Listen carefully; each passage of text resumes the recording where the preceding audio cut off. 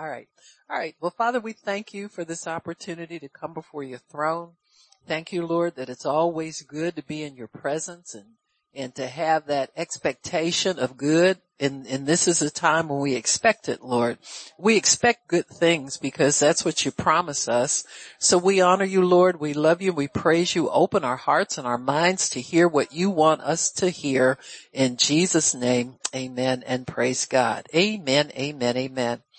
So we're going to talk about commendable faith. Actually, those who had commendable faith or the characteristics of commendable faith, we'll go over those things so you'll know what makes your faith commendable. I want to know. You know, the Bible says without faith, it's impossible to please God. Amen. And what that means is without faith into your request, without faith in your life, without applying your faith, without showing God your faith, it's impossible to please him. That doesn't mean if you don't have faith, you don't please God. Now what are you going to do? He's dealt to every man the measure of faith. It sounds like we all start out on the same level and then we develop it from there. Amen. Because God is no respecter of persons. He really, really wants us all to be successful, all of us to have the same things, and that is the desires of our hearts, and to be able to fulfill what he has called us to do, fulfill our purpose. And so I was looking over some very familiar scriptures, and I've been doing that recently just because God has been showing me different things. You know, sometimes you'll give a scripture like poor Brother Hagin used to say, Mark 11:23. I mean, as many different ways as he said it, it was always, oh boy, here we go again. You know, out of a lot of people. I know some of the people who were students at Rhema, confessed that they would all kind of sigh heavily when he would announce that scripture. And one of them said, yeah, us so-called know-it-all students thought we knew everything, you know, and she said if God has somebody to deal with something like that over and over again, it must be because you need it. So you need to trust God that you don't need something new all the time. Sometimes you need to understand what you've heard already. You got me? So it's good. That's why the Bible says meditate on the word. Don't let it depart from your eyes. Keep it in the midst of your heart. Hold on to that word. Keep it very close to you because your life is there and your health is there. Everything you need is in that word. So it's a good thing. So anyway, I was thinking about, that and as God was speaking to me about, commendable faith and why Jesus commended certain people for their faith. Teachers tend to point out things that are a benefit to everybody. And Jesus, we know, preached and he taught and he healed. He preached and he taught and he ministered to people. Part of his teaching, and this is the way rabbis would teach, Jesus just enlarged his classroom when he would go out and minister in the streets because he taught in the synagogues, which was, the Bible says he came to his own. The fact that he went to the Jew first was because it was prophesied about him. He was promised to those people. So he went to them first, but he also went to the Gentile because he would teach in the synagogue, and that was going to the Jew first. But then as he would walk the streets, people would come up to him and he would talk. So he found he had a dual ministry. So he came to the whole world. That's the bottom line. He was a savior of the world. And so in him coming to the Jew first doesn't mean he liked them better or they were better people. I know some people say things like God's chosen people. Well, he chose their father. Amen. Chose their father because he showed God faith. He'll choose you if you choose him. You'll be his chosen ones too. Amen.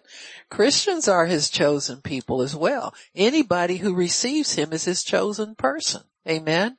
And so, there's no distinction. In other words, he likes some better than others. Somebody is more important to him than somebody else.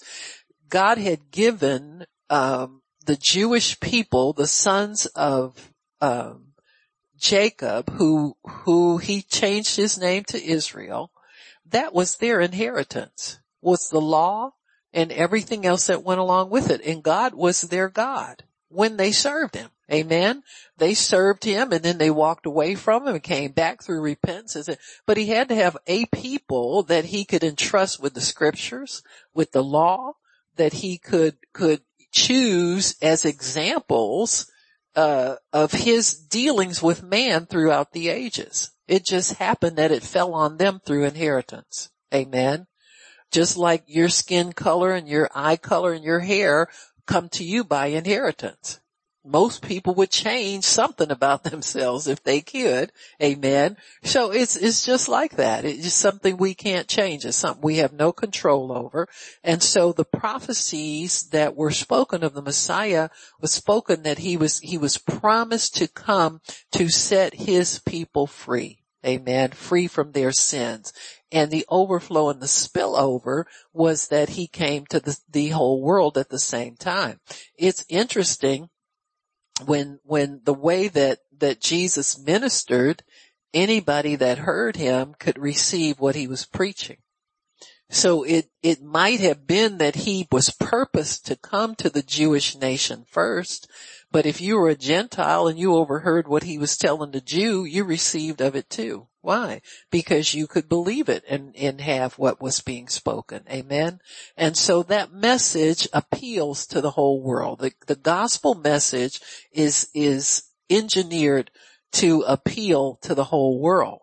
So there were instances though where Jesus would point out people's faith as commendable, something that he either marveled at, he approved of, and these are the things we want to take note of as believers. I mean, if he told this lady that her faith had done something for her, I want to study this and find out what happened here.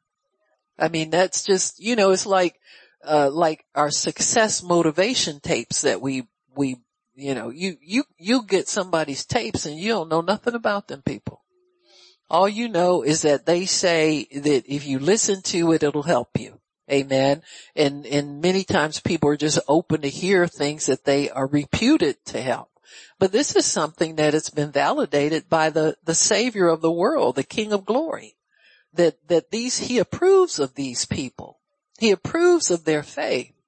So if he approves of their faith, then we need to find out what did they do that met his approval, and endeavor to do that ourselves. Because when you look at these people, there's really nothing special about them. There's really nothing unique about them. All of that is revealed when we start to read their stories. So that means that they fit the bill of the whosoever. Amen. They don't come from any royalty. They don't come from any high education or any kind of privilege. These are everyday people. And so it brings it to a level where we can all identify, I think. We can all say, this could be me. This lady doesn't have any privilege over what I have, or thinking any kind of way different. She's not unique. She's not educated beyond what I feel I'm capable of. I think I can do this. And so I think that's really why these examples are here and why God draws attention to them. So the first one, we'll go through the woman with the issue of blood, and we'll find her, the account of her situation in Mark chapter 5. And there were some steps, I think, that all of these people took. Amen. So when I look at the woman with the issue of blood, what made her faith commendable? Number one, she heard. Amen. Out of that hearing, she said. And then she moved. Amen. All three of them. Many people get stuck at number one. They hear and just let it go in one ear and out the other. Amen. And so you want to hear, but then retain that and make it a part of you, once it gets in your heart, you'll generally say it. Amen. You make a decision to say something. Once you start meditating on something, you'll start to make plans around what you hear. And so that's what she did. She started to make plans around what she heard, and she began to talk to herself about it. So she said something within herself, and whatever she said brought her to a decision to move and receive her healing. So those are the basic steps, but we'll go back and go through. Now, if you start in Mark 5, verse 21, it says, and when Jesus passed over again by ship to the other side, much people gathered unto him, and he was nigh unto the sea, and behold, there comes one of the rulers of the synagogue, Jairus by name. When he saw him, he fell at his feet, and besought him greatly, saying, my little daughter lies at the point of death. I pray thee, come and lay your hands on her, that she may be healed, and she shall live. Now this little girl was about 12 years old, it says later on in the passage. But it says, and Jesus went with him. Now the fact that Jesus accompanies this man is an indication that his faith is pleasing to Jesus. He don't go nowhere with nobody he doesn't approve of. Amen.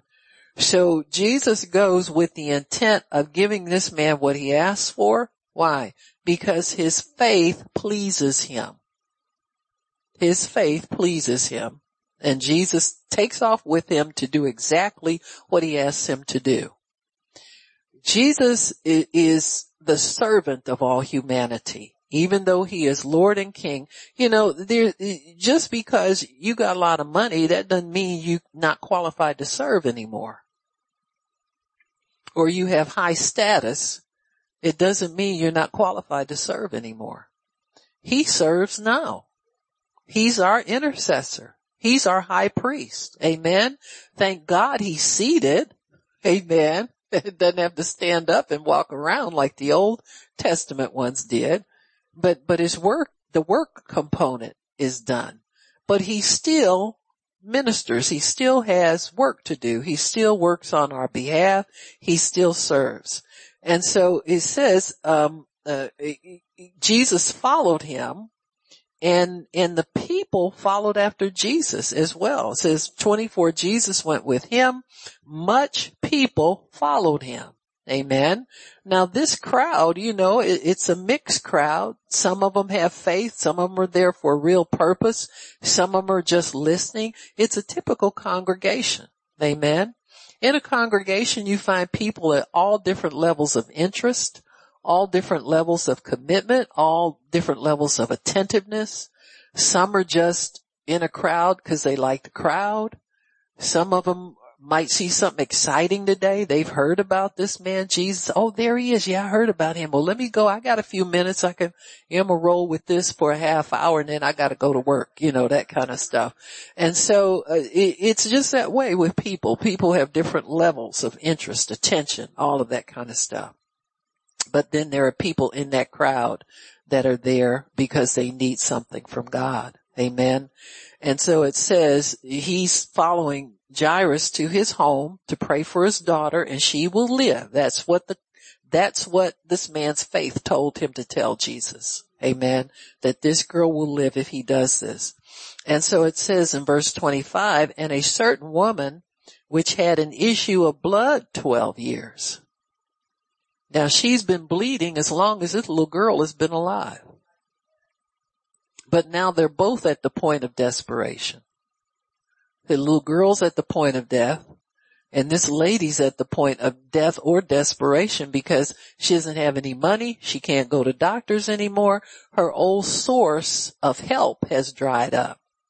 And so now these two kind of meet up at the same place at the same time. Amen. And so it's like when you go to a healing service or a healing meeting, there will be many people there in different stages of urgency as far as their need is concerned. Amen. But Jesus is God enough to take care of everybody. He doesn't have to pick and choose who's the most urgent, who's not the most urgent. We decide that. Amen.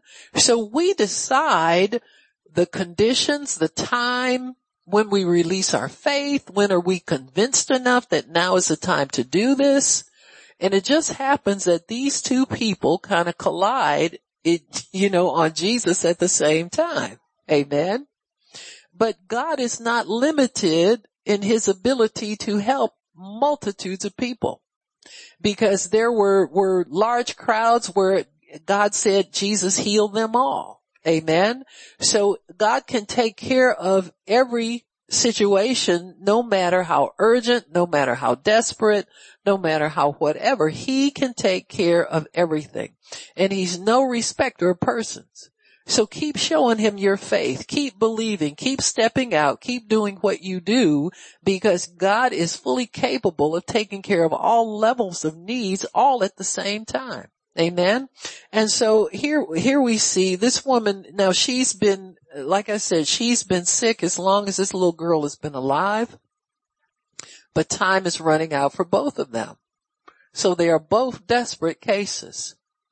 The woman has gradually gotten worse, and the girl probably took sick, probably not fairly suddenly. It might have been suddenly. We don't see where she's sick all of her life, but now her time is running out. So the father, really, this little girl's dad, has kind of waited until desperation took hold of him. You understand what I'm saying? Like, for instance, when you live in covenant with God, if you say you have a pain, an ache, or a pain or weakness in your body, we've kind of trained ourselves to get on it right away. Speak to it, make it stop, do something to prevent the advancing of disease toward us. So now we live in a covenant where if you're going to do something about it, we like jump on it while it's small. You don't sit up and watch something kind of like take you over and then decide to do something about it later. We either address it with the word. The other thing too, of course, when you come to church, you can come to the altar and get prayer. So we are all accustomed to that. We're not accustomed to just putting things off and putting things off and putting things off, till we get desperate. That though is characteristic of religion and carnality. Because religion will tell itself it's not that bad. Religion will tell itself, oh, God's going to take care of that. Religion will tell itself, well, it's going to get better. I don't have to change, go somewhere different, talk to somebody else, ask somebody for prayer. I don't have to step out of my comfort zone in order to get what I need from God. That's religion. Amen. I've seen it kill many people, because they think God is going to do it and they have to do nothing. Just sit back and wait for God to show up and heal them. They don't even know the steps of faith and how to step into faith. So religion is a great killer and a great robber of people. And that's probably why Jairus' daughter is on her deathbed. Because you think about it, when Jesus came, they said he came to his own. So Jesus has been teaching in the synagogue ever since his ministry started, and Jairus is the head of the synagogue. You think he didn't hear Jesus' teachings? Come on, y'all. See, nobody wants to get in the position he's in. I know I don't. I don't think you do either. You don't want to wait till your child is just going downhill, and then you move. And yourself either. What's he been doing all this time? Jesus has been coming in the synagogue, healing people and doing everything, and he's sitting up there and he lets his daughter get this sick.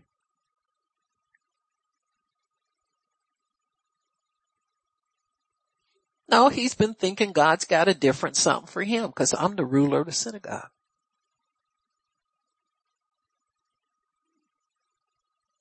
I got it made. Do you understand? But God. See, that doesn't stop God either. Your desperation can work for you if you know how to work it. If you put some faith behind it, your desperation can work for you. So that's why I tell people it's never too late to pray for somebody. It's never too late to start speaking the word over them, but you got to make a commitment to continue speaking that word until they're healed. Amen. You got to make a commitment to keep all of this stuff up until it works for you. You don't quit because you think you're special to God and it shouldn't take all this, and God don't require all that. Yes, he does. Requires whatever it takes for you to get yourself together and start believing him. Amen. So this father has waited. He should be ashamed of himself. He's been in the synagogue every time Jesus has taught.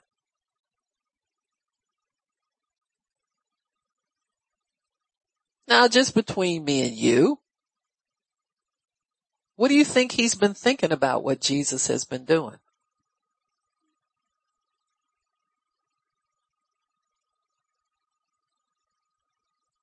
Huh? What do religious people usually think about anointed people?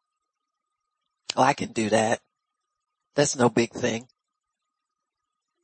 And he shouldn't be doing that on the Sabbath. He was a mocker and a scorner and a critic.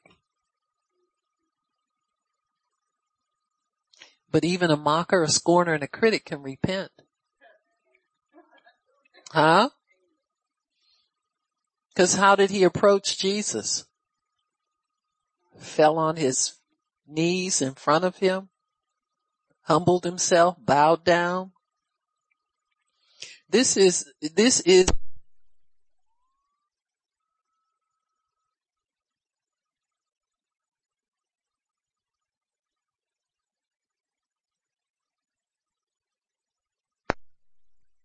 can't be just kicking me loose like that. Come on now.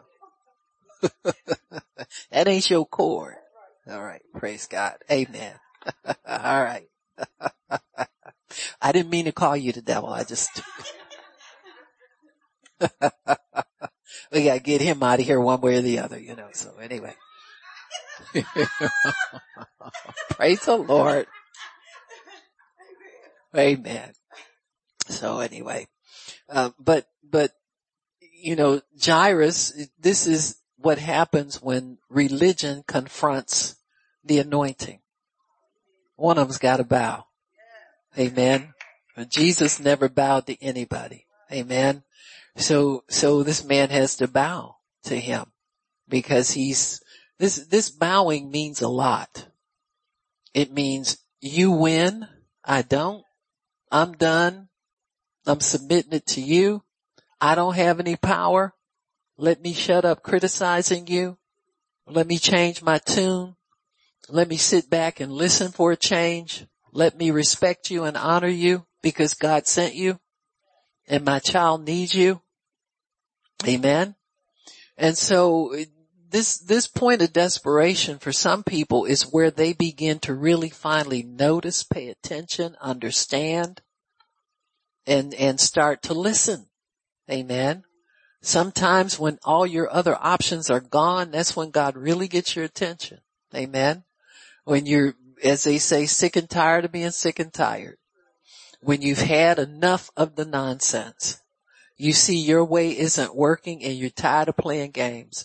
Then you just all of a sudden fall on your face before God. God, take over. Just tell me what I need to do. I've been running here doing this, trying to see if this would work and that would work, and nothing works. And I know now that you're trying to get my attention so that you can give me instruction and get me out of this place that I'm in. Amen. So does faith work in desperate last minute circumstances? Yes, it does. See, it's better than giving up. Amen. You don't ever give up. You just stay in the fight. You stay in the hunt. So they both start paying attention to Jesus. The lady with the issue is just as bad. She'd been running to doctors because she had money. Amen. See, many times people think because they have money or they have insurance or have this or have that, they get really comfortable, and many years will go by and they don't do enough to develop their faith. They're really relying on, I got this insurance, I've got that insurance, and then we go buy more insurance to insure that insurance and all the other insurance, Nothing wrong with insurance, but you can't just rely on it. Amen? Can't rely on it. And so here she's been relying not on God. She's been relying on doctors. Amen? Now, they had a system for divine health in Israel. Now, I don't know how faithful their priesthood was. It seems like Zacharias, the high priest, at the time John the Baptist was being born, it sounds like he was a faithful man. But that's not true all the time of servants of God. It hasn't been true. It's not true now. Amen. And so here she is running to doctors when it appears that she is a Jewish woman. Now, we don't have that written down for sure, but we can assume that she knows something about the law because she's being obedient to the law because she has an issue of blood and she's not mingling around people. You can tell that by the way she goes about receiving from the Lord. And so she has some understanding of that division and separation that has to be there. And she's looking for this blood to stop, and she can go to the priest and let him know that she's healed in her body. But something's not right there. She keeps going to doctors. So her little thing dries up too. Her money runs out. So they're both desperate at the same time. Amen. This is what causes them to turn their attention from what they usually attend to. Now they want to hear, they're paying attention to Jesus now. Amen. Because it says that about her. It says, verse 25, a certain woman which had an issue of blood 12 years and had suffered many things of many physicians, and had spent all that she had and was nothing better, but rather grew worse, got desperate. Okay. Verse 26 is where her desperation enters. And it says, when she had heard of Jesus. So she hears of Jesus when she runs out of money. That's when she starts to really pay attention. That's when she really needs him. When she doesn't have any other resources. And the same thing with Jairus. He's the ruler of the synagogue, and he's been criticizing Jesus. He's been laying traps for him, trying to catch him so that he can have something to accuse him of. He does the whole 9 yards like the rest of the Pharisees do. Amen.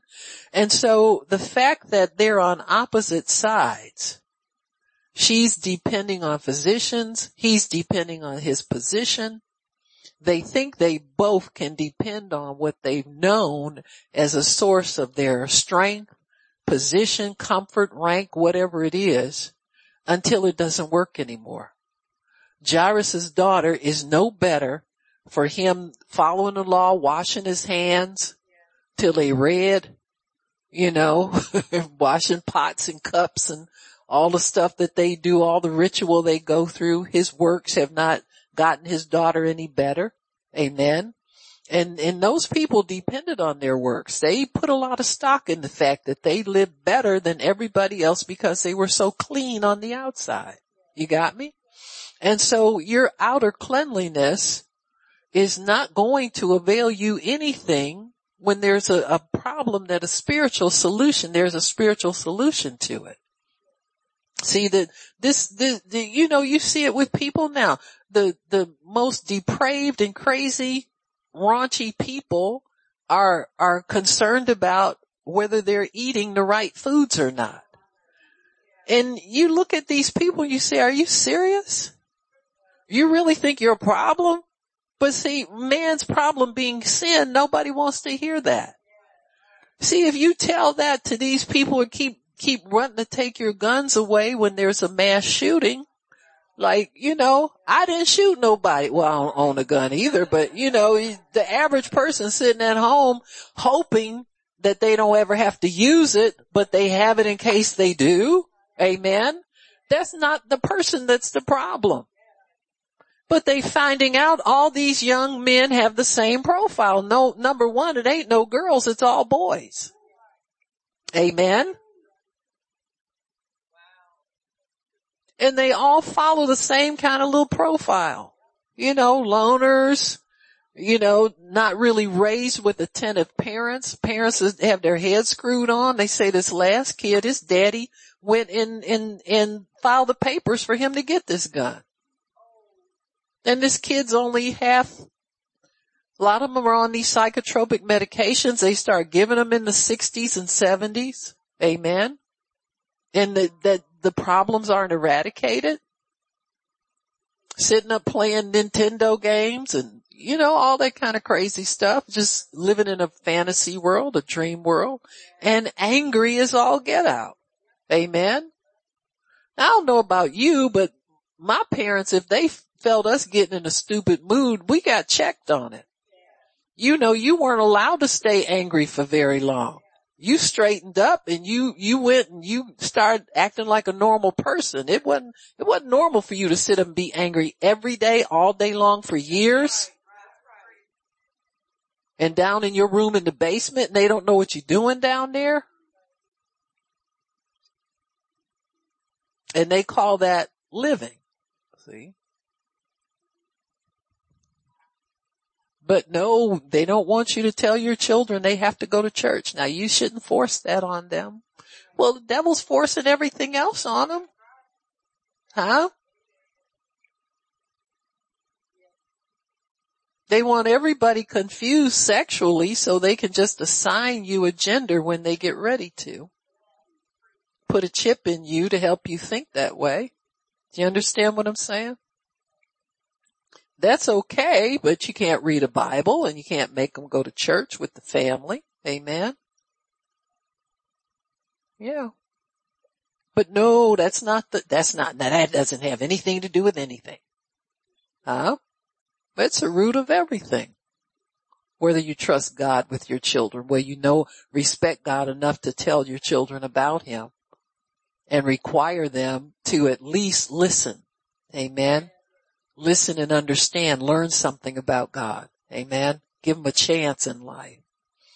And so, these are the things that we need to understand. Hearing makes all the difference in the world, what you hear. As long as this lady had money, she liked hearing what the doctors told her. Oh, here's another doctor. He said, let me refer you to so-and-so over here. Now, this didn't work for you, but I've got a friend over here in the other town and you go to him and he might be able to help you. None of them guaranteed her anything. The only one who told her with any finality, any certainty was Jesus. He talked a different language. When he read the scripture in Isaiah, the Spirit of the Lord is upon me because He's anointed me to do this. They said, everybody's eyes were fastened on Him.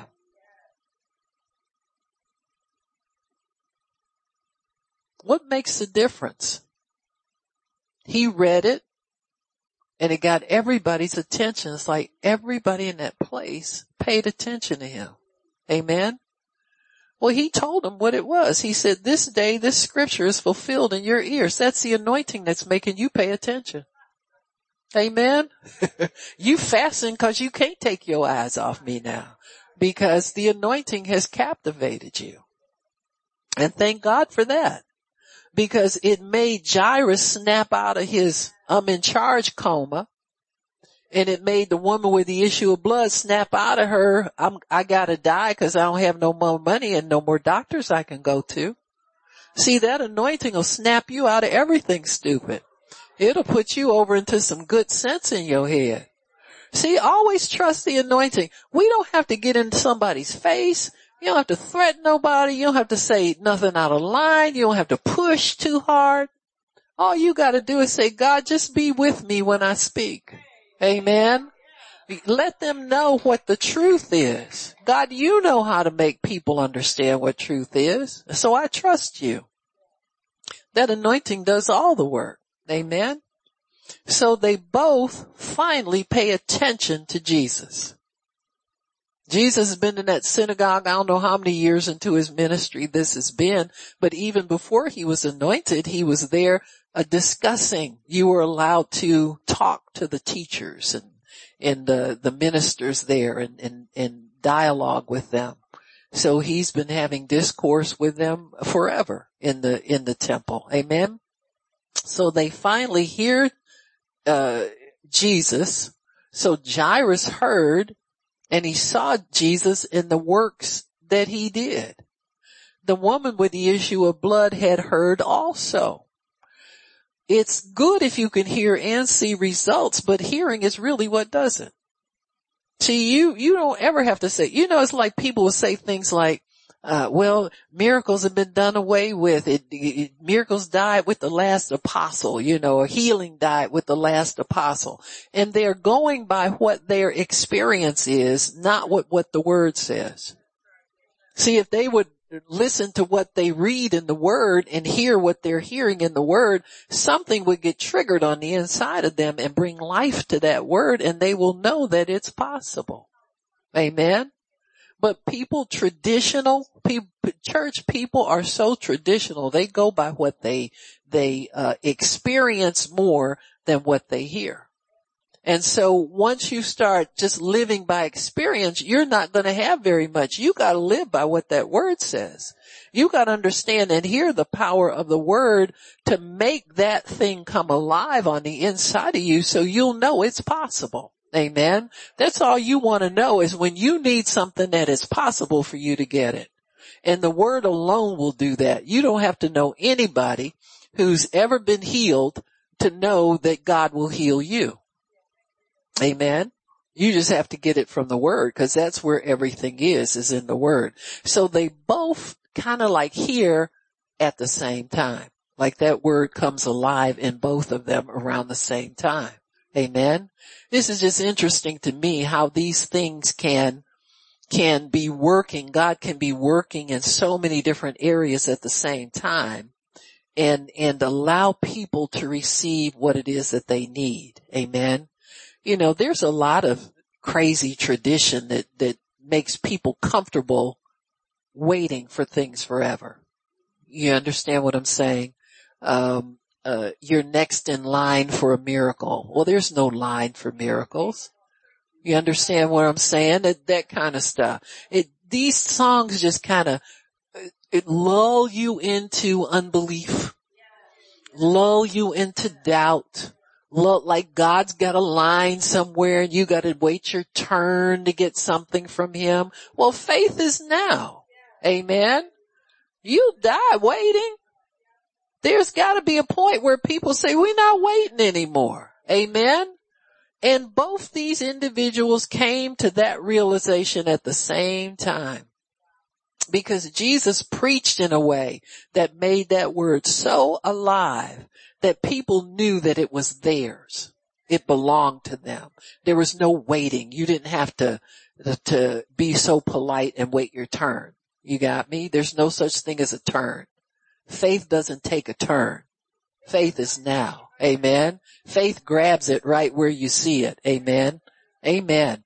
And so they both mix faith with what they hear. And this is the essential thing. You have to mix faith with what you hear. Amen. And it's risky sometimes.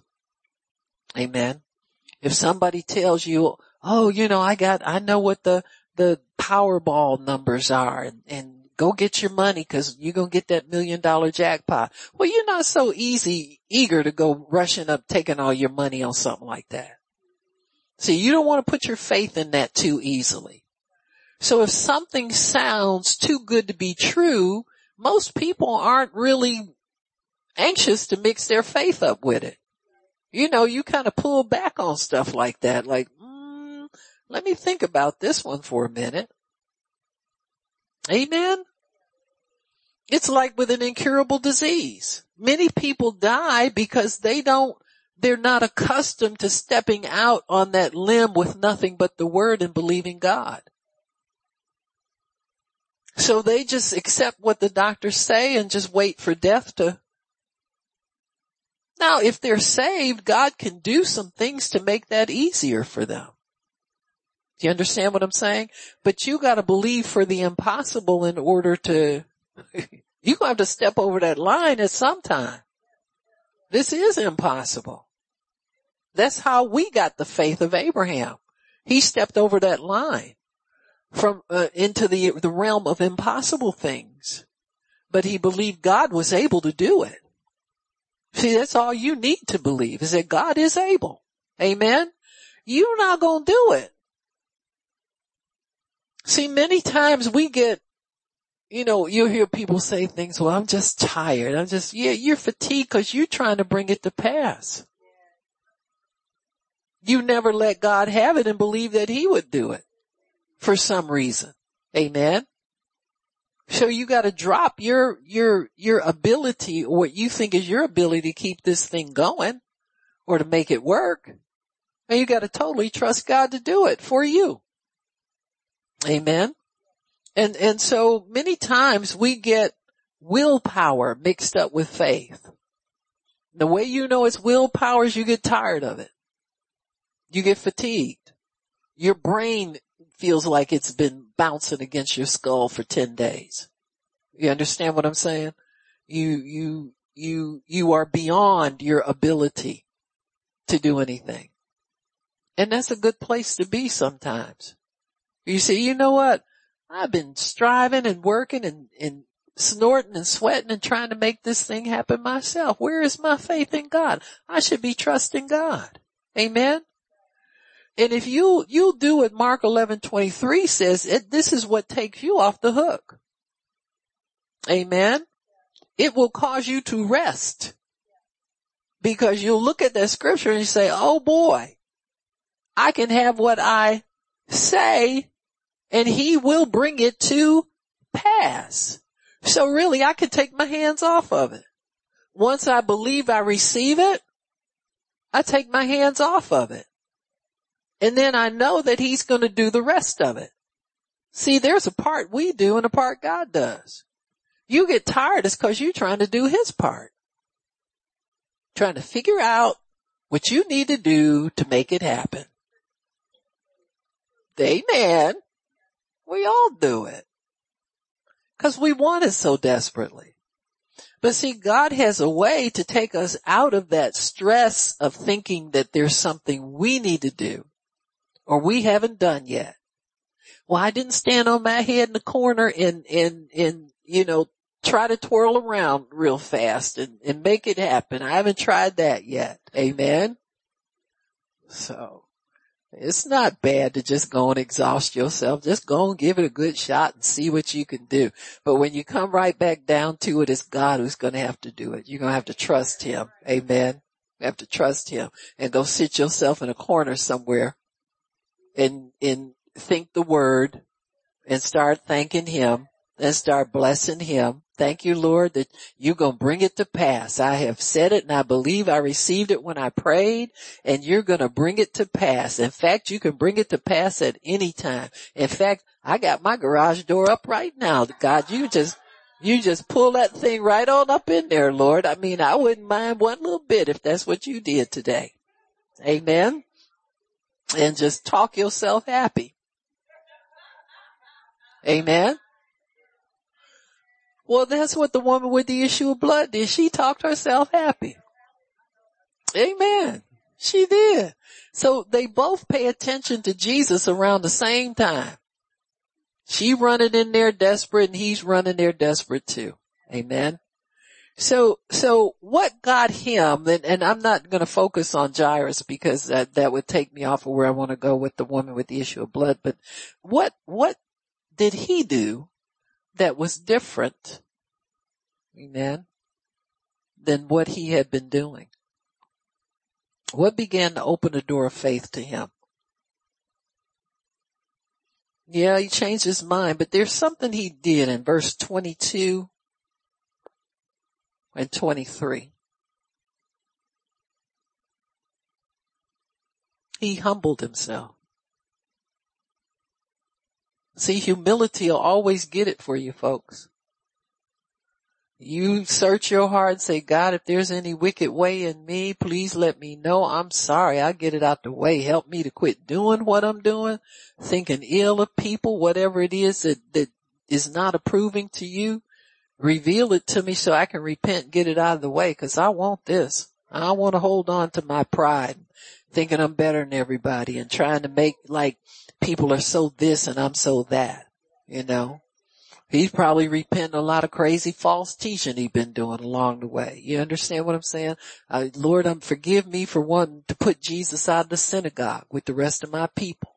You understand what I'm saying? He got a lot to humble himself about. So you do the necessary, and humility will always get it. You humble yourself before God. He will exalt you in due season. You'll get the thing that you're looking for. Amen. Exalting means that he puts you on that place where you're favored and you receive. Amen. And so he humbles himself, and this is what gets him in the door with Jesus. Humility will always cause your faith to be purified. Amen. It won't be clouded with doubt. It won't have a lot of crazy stuff mixed in it. You humble yourself, and then you just begin to trust God's word. Speak God's word. Allow God's word to be able to penetrate your heart, and let that word become rich in you, and let that word convince you that it is true and that the sickness is not unto death. God is going to do something for your daughter. Amen. And so they both pay attention to Jesus. They hear what he's saying. Jairus has heard and seen Jesus do many, many mighty works. So the burden is on him to either accept Jesus who he really is, or hold on to this lie he's been believing about Jesus all this time. This lady, it seems like she's been living in a different world. She's been living in the world of doctors and getting more doctors and getting more opinions and all of this. And so she finally comes over into the realm of where she hears Jesus teaching, maybe for the first time. And she starts to pay attention because she don't have anything else to distract her from him. Amen. It's like a lot of times people will go to doctors and they'll be getting better for a little bit, and then all of a sudden take a turn for the worse. Well, you don't have them as a distraction anymore. So you can focus on God. See, sometimes other ways and other means of getting your healing is a distraction from what really is going to heal you, which is the Word of God. So, I mean, even if you are going to a doctor, don't let that consume your time. Don't let that be what you're leaning on for your health. Let that be a temporary support of your health until the word really kicks in. But keep listening to that word, because that word will definitely heal you. Amen. It's a definite on that. So you main focus to the thing that's really going to do the job. You don't give your main focus to something of this world and something that's temporal. So the main focus, and this is the difference, I think this is why people like Oral Roberts decided to start showing Christians that it was okay to go to the doctor, because we tended to get legalistic about that. You either trust God or you don't trust. If you go to the doctor, you don't trust God. If you go to God, that means you got to cut out the physician. Well, Oral said that God began to reveal to him that he could use that until the word started to work on people. But the word's always superior. Amen. The word's always superior. And so they got a lot of good results. The City of Faith, is that thing right over there, honey? Yeah. Praise God. They got very good results at the City of Faith, as long as God wanted it there. Now this is interesting. If God had so much confidence in doctors, why isn't the City of Faith still there? So God let people know, I did this to prove a point. Now people think Oral Roberts raised all that money. See, when you're carnal minded, that's all you think about. What it costs, how big it is, yada yada. You know, I even heard some ministers said, well, when Brother Roberts, when I saw him, I said, why on earth did you build that city of faith? You know, it ain't none of your business. It ain't your money. People who want answers very seldom give anything toward it.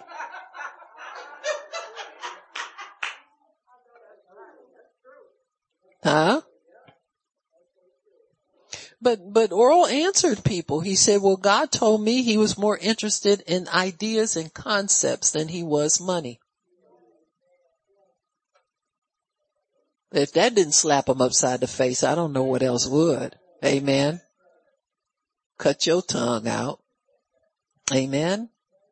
And so God had to prove a point to people. I don't condemn you because you go to the doctor. But just don't depend on him. Because when he removed the city of faith, that removed the support from people. If you didn't get the understanding before, you should get it then. Amen. That God removed that it's just a temporary support to your physical well-being until the word takes over and helps you permanently. Amen.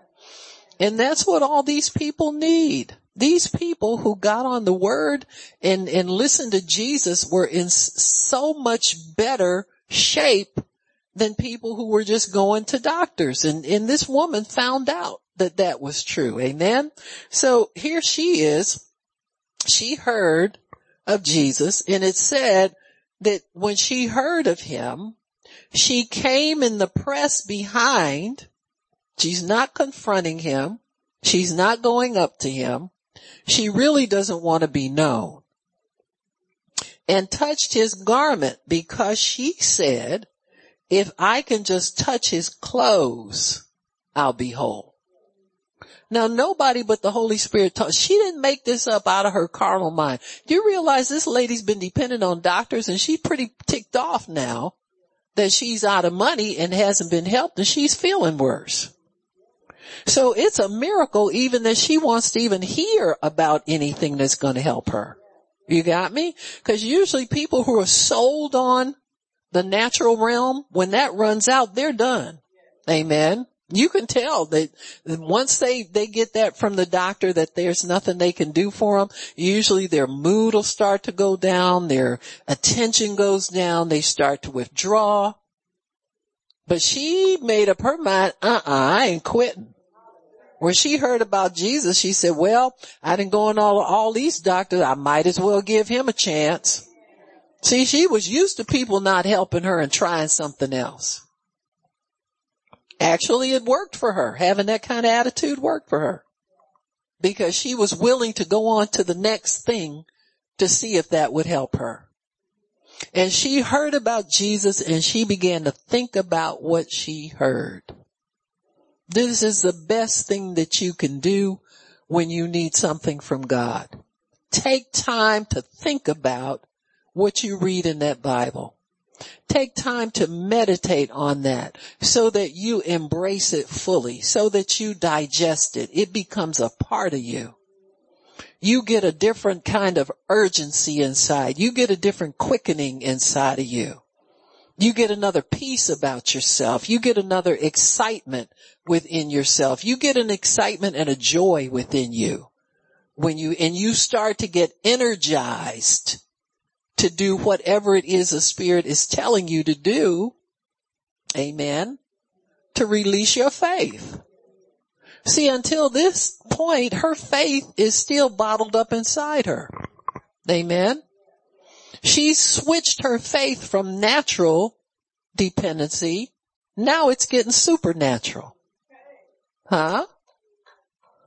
Because when you go to doctors, what happens? You don't touch them, they touch you. Amen. She decides, I'm going to flip the script. I'm going to touch somebody for a change and see if I can grab something. Those doctors didn't have anything that I could extract from them, but I'm going to see if this Jesus has something that I can pull that was going to help me. And she made up in her mind, she said, if I can just touch him, I don't have to ask him to pray for me. Lepers got healed by Jesus. He touched some of them. Some of them he didn't. I know that the Pharisees freak out when they see people do stuff like that. That's the OCD crowd of religion. Amen. Taste not, touch not, handle not, wash your hands. Huh? And if you don't do it, condemnation, death. They don't even want to entertain the idea of not doing it. They force themselves. It's a demon. Amen. It's the same demon these other people do it without going to church. Amen. And so here it is. She says, when she heard of Jesus, came in the press behind and touched his, cause she said, and in one account says she said within herself, she made up her mind to act on what she heard. So she put it together how she could get healed. Amen. What she said within herself is, I don't have to ask him. I don't have to have him touch me. I don't even have to touch him, his body. I can touch his clothes. Because there's something, if there's something, some way to get in touch with him even secondhand, I'm going to do it. So she finds, and this is the interesting thing about meditating on the word and getting your answer and your instruction from God. He'll give revelation to anybody. You don't have to be a prophet, a priest. You can be an everyday person. Why? Because this anointing is about to fall on believers as soon as Jesus goes to the cross. So sons and daughters are going to prophesy. Amen. That's all she did. She prophesied to herself. She said within herself, if I can just touch him. And what she is saying is he doesn't have to know who I am. He doesn't have to know anything about me. He doesn't have to tell me not to touch him. And she said, I'm going to find a way to get this where I cannot be denied. All these 12 years, doctors have denied me what I was looking for. She said, I got to find a way to get my healing in a way that I cannot be denied. I'm not going to be denied. And this is where you have to get to receive your blessing from God. You have to get to the point where you refuse to be denied. And she figured out a way to plug up all the doubts, all the stops, all the maybes, all the what ifs. Well, what if he sees me? Oh, I can't. Well, what if he knows? Now see, I can't touch his body because he's going to feel me touching him. You got me? She didn't know all these other people were going to be touching him too. But she had made up in her mind a certain way it was going to go, and she stuck with it. This is what you got to do, folks. When God gives you the pathway to your miracle, you got to make up your mind to stick with it and not be deterred. Not go on a different tangent, not get a different idea, not let somebody inject a new idea into your brain. You got to stick with what you've already decided. She decided, I'm not going to talk to him. I'm not going to ask him, but I'm going to touch his clothes because there's power in his clothes. Only the Holy Spirit could reveal that to her.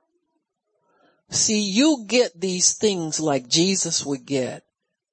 Spit on some dirt and paste it on their eyes. Those are things only the Holy Spirit can tell you to do.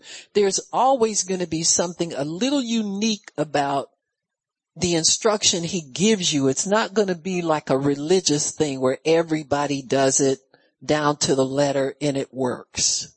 There's going to be something unique for your case. This is how God does it. He fits it into your situation of what you know already about God, but he uses what you already understand as a point of contact to get you involved in it, and then he can pull you over into his divine instruction.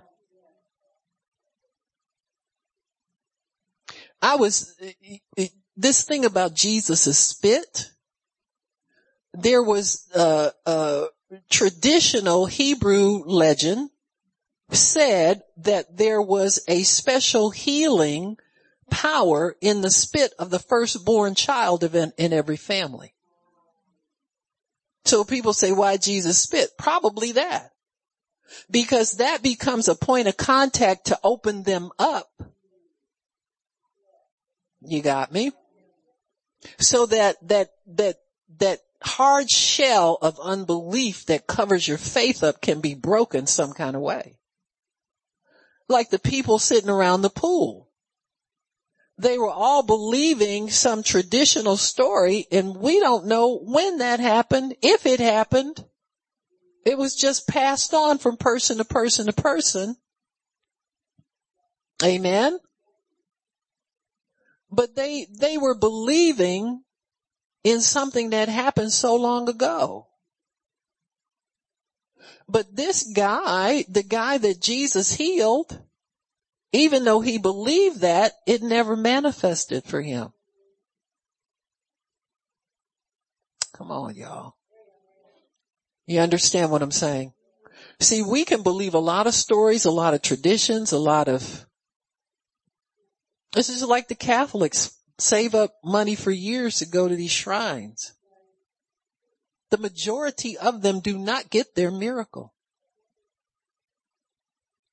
in front of a weeping statue. The statue wept. Somebody saw tears on that statue one time, so we keep going back there. But every now and then somebody will get healed. Difference is their faith being released when they go there? God honors faith. He's not intimidated by a statue. He don't care if a statue brought you there. He met you there. In spite of the statue. Same thing with Jesus with the young man who'd been paralyzed for 38 years. No, the angel never came down. Or he said the angel came down and troubled the water, but while he was going down there, somebody got there in front of him. Boy, he never said that person got healed. See, that was probably everybody's story. I must not have been the first one down here because I didn't get it.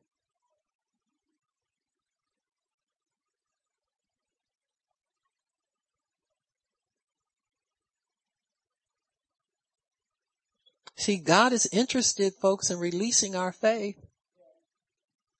That man sat there for all those years. He probably had been believing so many years ago that it was going to happen.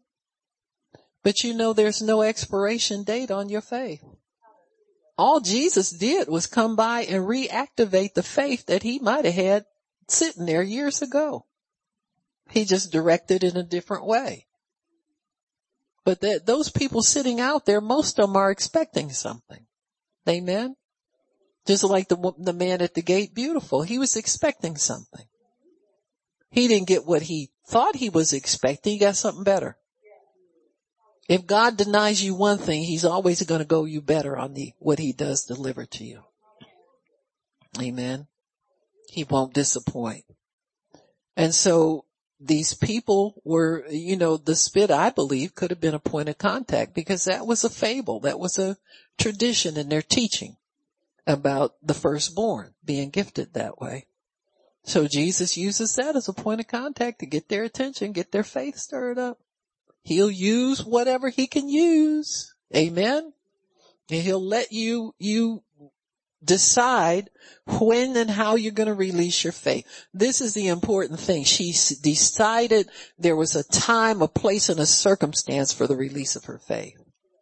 That's what she did. So when she moved in coordination with what she had made up in her mind was the way that she was going to do that. Anything different would have taken away from her faith. That's why it's good to let some people, as long as you get a piece about how people are believing, they're believing God to do it and they're believing the word. Don't try to jump in there with something that you think is going to work better. If it doesn't work, they'll be back. You'll have a chance to inject your high-powered know-it-all wonderful revelation. But God honors raw faith. That means faith that's just out there ready to receive and it won't take no for an answer. Amen. That's raw faith. And this is how it speaks. It's by faith alone and not by who it is that's doing stuff. Amen. It's beyond personalities. It's beyond, what people know and what they should know. All of that. It's not about person, but it is about, your faith. How that's going to be released. So your faith lets you know, number one, it's not about you. See, her faith moved her beyond the bleeding woman that's not supposed to touch anybody, that's not supposed to do this, not supposed to do that. Her faith said, well, okay, if you know you're not supposed to make physical contact with anybody, why don't you do it this way? Huh? Your faith will tell you that. Your faith will make it fit into some of your restrictions. Now some of them, God will clear up with the word. He'll let you know that doesn't make any difference. Amen. Don't believe that. That's going on the wrong track. But when it comes to a point of contact to release your faith, you look in the Bible at these stories and really anything goes. It doesn't have to be in the synagogue. It could be on the streets. Doesn't have to be all religious and everything. It just be grabbing somebody's clothes. Amen. And so your faith lets you know it's not about you. It's beyond who you are. See, if God is no respecter of persons, He'll tell anybody how to receive what it is that they need. And it'll transcend your situation. It'll fit your situation. Your situation won't limit you to living or relegate you to a certain way of life just because you don't meet this criteria. You don't meet this you don't meet this standard. Faith takes you out of the level of standards and having to measure up to something. It takes strips all of that off of you. So when you get down to raw faith, it's just you and what God told you to do and go for it. Amen. And it'll work.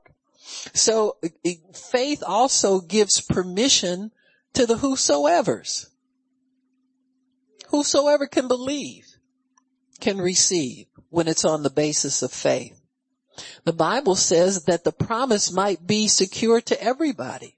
Amen. It's by grace through faith that the promise might be sure to everybody. Everybody can believe.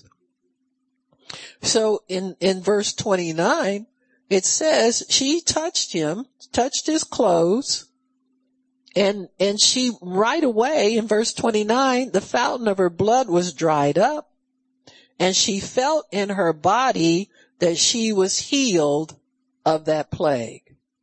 So immediately when the point of contact met the anointing, she released her faith. She didn't say, well, I didn't get a good enough grab on his clothes. She just saw herself reaching out, touching it, and bam, it happened. Because that's what she made up her mind was going to happen.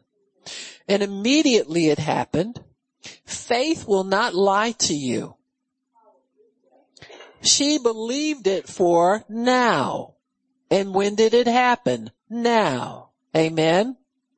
When I touched his clothes, her body bore witness to her healing. So God won't leave you in the dark about what happened to you. When you're healed, you know it. Amen. And until you know it, keep believing. Keep declaring. Keep thanking God. Keep reaching for that point of contact. Amen. So it's the same thing about your salvation. When you're saved, you know it. Amen. You have to confess Christ and do what the word says to do. But when you're saved, you know it. Amen. You have peace in your heart about God. You're not afraid of him and running from him anymore. You have total peace. So when he said, who touched me? Now it becomes personal. Until she was healed, she was a whosoever. After she gets healed, she's somebody. Amen. God can single her out. God can begin to bless her life. God can begin to reassure her, and that's really all he wants to do. Now she's afraid. He wants to know who she is because she's done something wrong. Because it would have been wrong to touch him, and contaminate him. Amen. But she decides his clothes, he won't know it. Amen. Even though touching the clothes was not permissible. If you touched anything, clothing had to be burned. If your body was issuing blood or pus or anything like that, if you were contaminated, all those clothing had to be destroyed. Amen. And so she ain't sure she's in the clear. She's going to take this healing and run off with it. But he stops her. Amen. He stops her. Why? Because he's the author and finisher of her faith. She don't even know it. He's the one that's allowed her faith to progress to the point that it's at now. But he's not done with her yet. And so it says here, in Jesus immediately knowing in himself that virtue had gone out of him, turned him about in the press and said, who touched my clothes? And the disciples said to him, you see the multitude all around you and you're asking who touched me? See, they can't wait to correct Jesus. That's a lesson for us.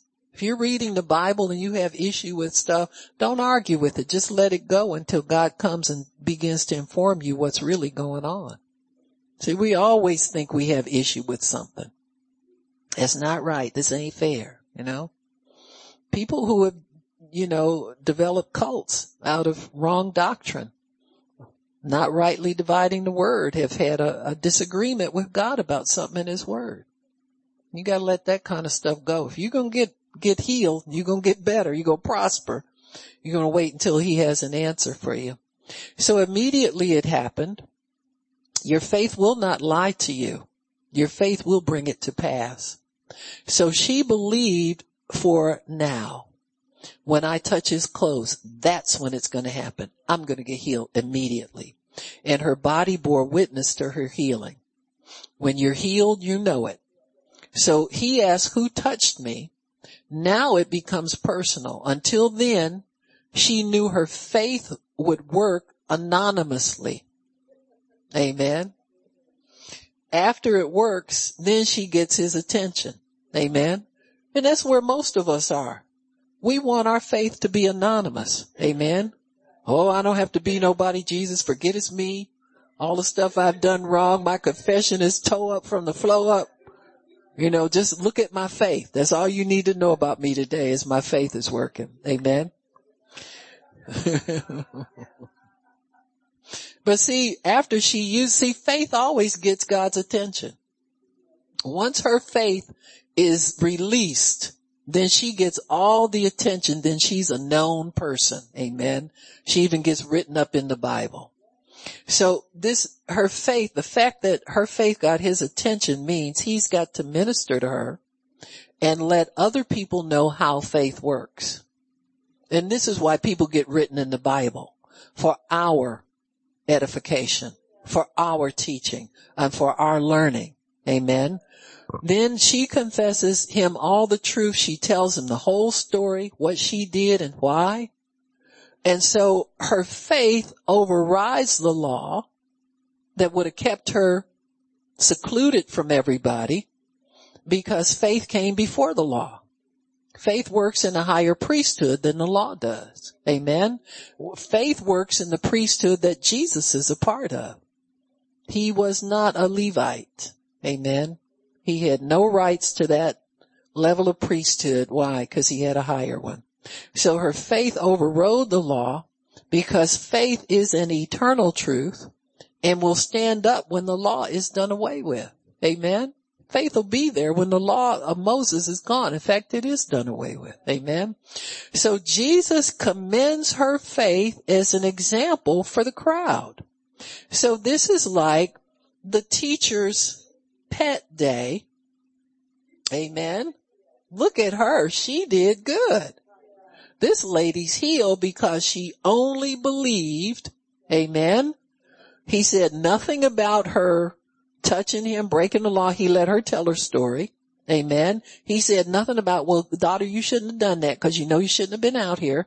And nothing of that matters. That don't matter to her either because she's healed. Amen. Just like they asked that boy, would that man who healed you, is he a sinner? He said, I don't know if he's a sinner or not. I know I was blind before I met him. Now I can see, and I'm getting up out of here with my eyes. Amen. With my eyes working. So Jesus began to distribute revelation knowledge to everybody in that crowd. You know how? In Matthew chapter 6, it only took one chapter. In verse 56, it says, and whosoever, wheresoever village or street he went through, they put the sick in the streets and besought him that they might touch, if it were but the border of his garment. She started a thing. She went viral. Amen. She's being monetized. That's what everybody wants. They want 1 million clicks so somebody can send them a check for $10 for abusing their kid in front of a camera. But anyway, but she started a thing. Everybody believed that would work. Because when revelation comes from God, it's universal. It works for everybody who'll do it. Amen. And it became a thing that when Jesus would go through the streets, they would just touch his clothes and everybody who touched got healed. Amen. So God not only he does not hoard revelation for one situation, but the spirit of prophecy works on that. Amen. That the testimony of Jesus is the spirit of prophecy, and it will begin to reverberate and repeat itself through anybody who's willing to make the conditions. Amen. All right. Why don't we stop? Father, we thank you for your word. Thank you for understanding. Thank you for the peace that comes knowing your word works for us, that whatever instruction you give us and a point of contact to release our faith, Father, we thank you for these truths that are still true. They're still true.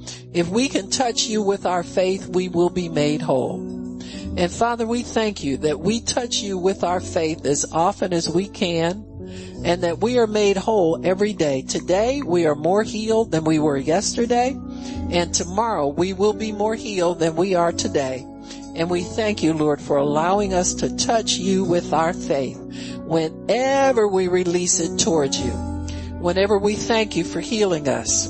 Whenever we thank you for what we received today, for the revelation that we received, that we are touching you again and again and again with our faith. And we thank you for that opportunity. We thank you for the blessing that comes with that. We thank you for everything that we can do with our faith in you, our faith in your promises, what you've done, and faith in the prophecies that you've given us over our lives, Father, that as long as we touch you, touch your word, touch your promise, we shall be made whole. So we thank you for that, Lord. We are lacking nothing. We are whole and complete in every way, and we honor you in the name of Jesus. Praise God. All right, why don't we do our declaration? I don't have Rona. She don't have me. I can't get Rona or monkeypox or any of them other critters. And it can't get me. Thank you, Jesus, that by your stripes we are healed. Amen, amen, and amen again. It is so decreed. Amen. Praise God. Amen.